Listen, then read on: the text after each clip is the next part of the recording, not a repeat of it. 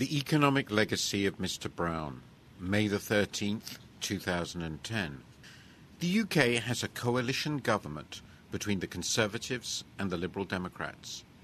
Having called for such an outcome in Britain Can Love Hung Parliaments, February the 11th of this year, I am happy with the result. This coalition is more likely to grapple effectively with its grim inheritance than any alternative.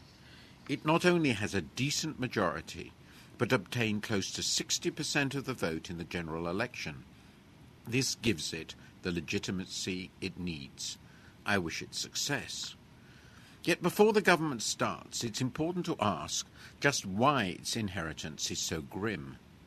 In a column on May the 9th, my friend Neil Ferguson referred to Gordon Brown's stewardship as, I quote, a disaster, end of quote.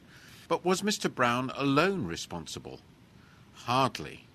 I would argue his big underlying mistake was to put too much trust in the orthodoxies of contemporary economists and financiers.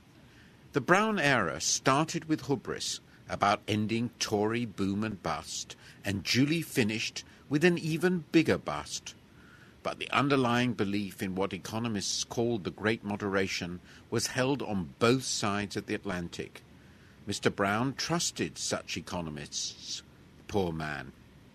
It is evident again that the light-touch regulatory regime promoted by the Financial Services Authority was a huge error. Adair Turner, who became FSA chairman in September 2008, made this quite explicit in his review. The Tories have concluded from this that regulation of banks should be handed back to the Bank of England. On balance, I think this is correct. But given the temper of the times, would the bank really have done better as a regulator? I doubt it. In retrospect, the government also trusted too readily in the stability of contemporary finance. Would a Tory government have been much more distrustful? If you believe that, I have a bridge to sell you. Mr. Brown also followed the best professional opinion in making the bank operationally independent in pursuing an inflation target.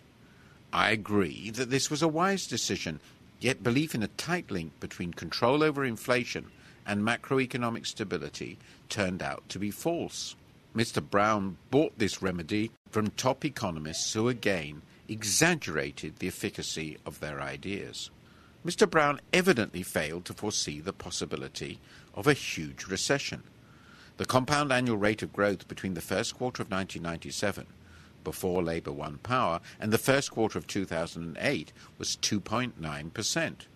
But then came the slump, with gross domestic product in the first quarter of 2010 close to 11% below its previous trend level. The growth rate of the economy between the first quarters of 1997 and 2010 was just 2%. Did anybody else foresee such a disaster? Some had an inkling, but few expected either the size of the global downturn or how vulnerable the UK economy would be to the financial implosion. Can we not at least blame Mr. Brown for the bloated public spending and grotesque fiscal deficits? Yes, but also only up to a point.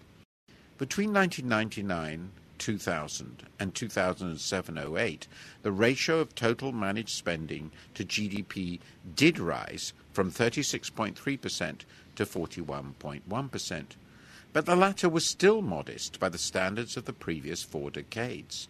The jump to a ratio of 48.1% forecast for this year in the 2010 budget is due to the recession.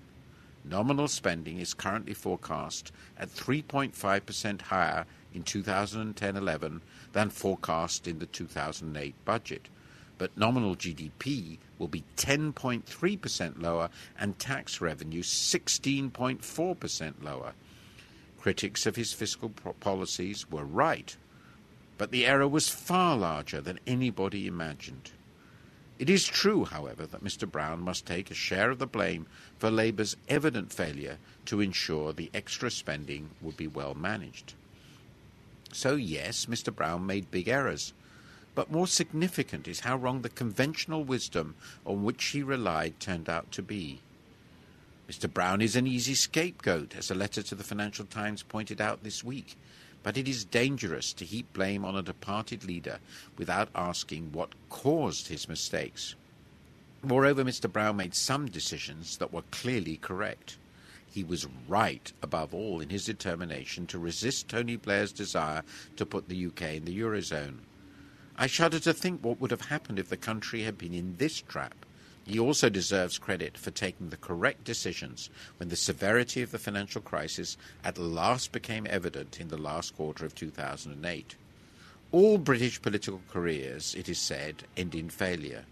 Mr. Brown's is a grim reminder of this truth. But it is far too easy to blame him alone for the UK's current plight.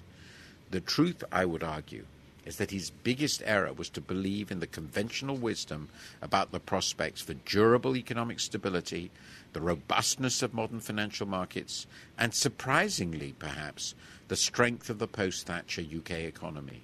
He then doubled up on this bet by building his plans for public spending on the assumption that the good times would roll on forever.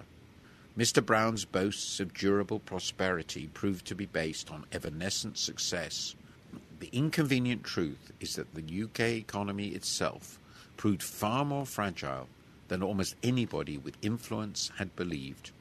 If the new government is to succeed, it must dare to confront this sad truth.